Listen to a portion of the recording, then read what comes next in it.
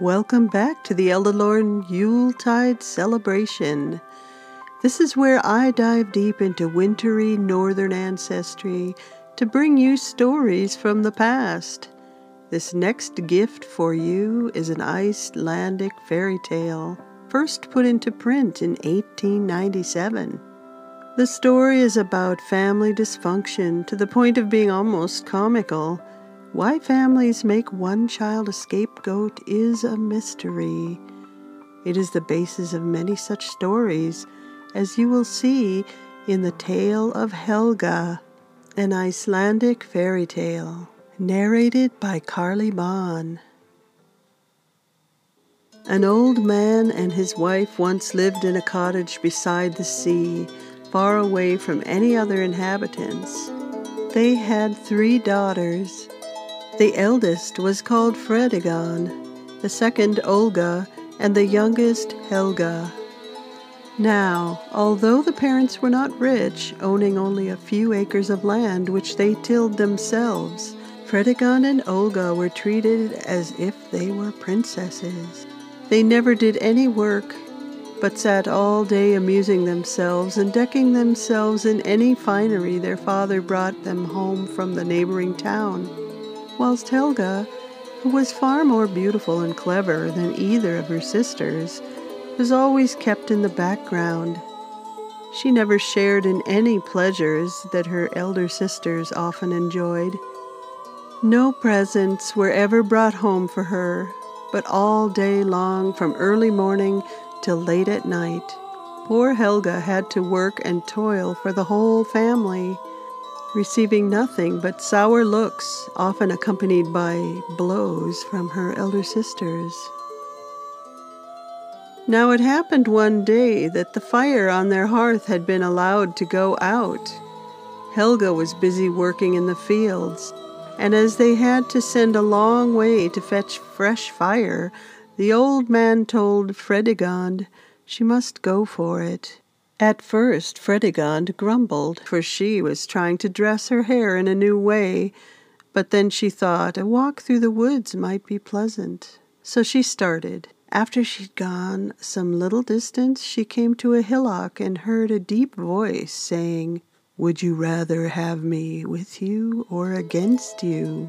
Fredegond, thinking it was some laborer or woodcutter, said she did not care in the least, and that it was very impertinent of him to address her, and went on to the cave whence they catched their fire. When she got there, to her great surprise, she saw a big cauldron filled with meat boiling on the fire, and beside it stood a pan filled with dough, waiting to be made into cakes, but not a creature in sight. Fredegond, being very hungry after her long walk, stirred up the fire beneath the cauldron to make the meat boil quickly, and then began to bake some cakes. But although she made one specially nice for herself, she let the others burn, so that they were quite uneatable. Then, as soon as the meat was cooked, she took a bowl from the shelf, filled it with all the good best bits, and sat down and made a good meal, finishing up with the cake. Just as she had finished, a big black dog ran up to her and began wagging its tail and begging for some food. But Fredegond angrily gave him a slap and chased him away. Then the dog grew angry and jumped upon her, biting one of her hands. Screaming in fright and pain, Fredegond jumped up and in her hurry to get away forgot all about the fire she was to bring and ran home to tell her parents what had happened. They were very sorry, both for her sore hand which they bathed and bandaged, and the lack of the fire. It was really very unfortunate, for that cave was the nearest place where they could procure some fire they could use in charcoal burners. So, though very unwilling to send Olga, who was their pet and favorite, she had to go, for they all feared that if Helga were sent, she might run away and never come back again, and then there would be no one to whom to vent their bad tempers, or to do the work of the whole household. For did she not wait on father and mother and both her sisters? So it was decided that Olga should go. But alas, Olga fared even worse than her sister. She was so spoilt that she thought she ought to have the best of everything. So when she reached the cave, she too helped herself to all the best bits of meat, and making a nice cake for herself, threw the rest of the dough on the fire. Then when the dog came up to her and wagged its tail and sat up and begged for some food, Olga took up some of the boiling hot broth and threw it on him. This made the dog so angry that he jumped up and bit off the point of her nose. And Olga ran home crying and screaming, with only half a nose and no fire. This time the parents were quite beside themselves with anger, and decided that Helga must go and fetch the fire. If she succeeded, well and good, and if not, why, the dog might even eat her, for all they cared. It would be a good riddance. So taking up the big fire shovel, Helga went on her way to the cave. As she passed the hillock, she too heard a voice saying, "Would you rather I was with you than against you?" To this question she answered, "A well-known proverb says, 'There is nothing so bad that it is not better to have it on your side than against you.' So as I do not know who you are who ask me this question, I would rather that you were with me than against me." And hearing nothing further, and seeing no one, Helga continued her way till she reached the cave. Here she found everything the same as her sisters had. The cauldron was on the fire, and the dough was ready for baking, but instead of thinking only of herself, Helga looked after the meat and saw that it was nicely cooked. Then with great care she made up the dough into cakes, and never thought of taking anything for herself, although she was very hungry, for she had nothing for her breakfast but some hard dry crust and a glass of cold water. Neither would she now help herself to any of the fire without asking leave from the owner of the cave. Feeling very tired after her long walk, Helga sat down on a bench to rest. But she had hardly done so when she heard a loud rumbling noise. The ground began to tremble, and Helga, fearful that the cave might fall in, rose hastily from her seat. As she turned to run out, she saw a big three-headed giant standing at the entrance of the cave, followed by a large black dog. Helga was terribly frightened, but being fond of animals, she held out her hand and patted the dog, and she quite regained courage when the giant in a kindly voice said, "You have done the work well, which you found waiting here. It is only right, therefore, that you should get your fair share. Sit down on the bench and share my dinner. Afterwards you can take home some of the fire that you have come for." The giant then got a bowl from the shelf and helped Helga to some broth out of the big cauldron, carefully giving her the tenderest bits of meat. As he did so, the ground again began to shake and tremble, and fearful noises like claps of thunder frightened Helga greatly. But the giant, in a gentle voice, bid her sit down beside him, and she finished her broth. Then the giant got up and gave her one of the cakes she had baked. But no sooner had she finished it when the ground began to shake and tremble. Thunder pealed, and flash after flash of lightning lit up the inside of the cave. Helga got so terrified that she ran up to the giant for protection, and as she clung to his arm, the noises ceased. And as the darkness passed away, Helga saw that the giant had disappeared, and that she was holding on to the arm of a handsome young prince. "Nay, do not be frightened," he said. I can never thank you enough, dear Helga, for you have rescued me from the horrible enchantment the wicked fairy pronounced on me at my birth.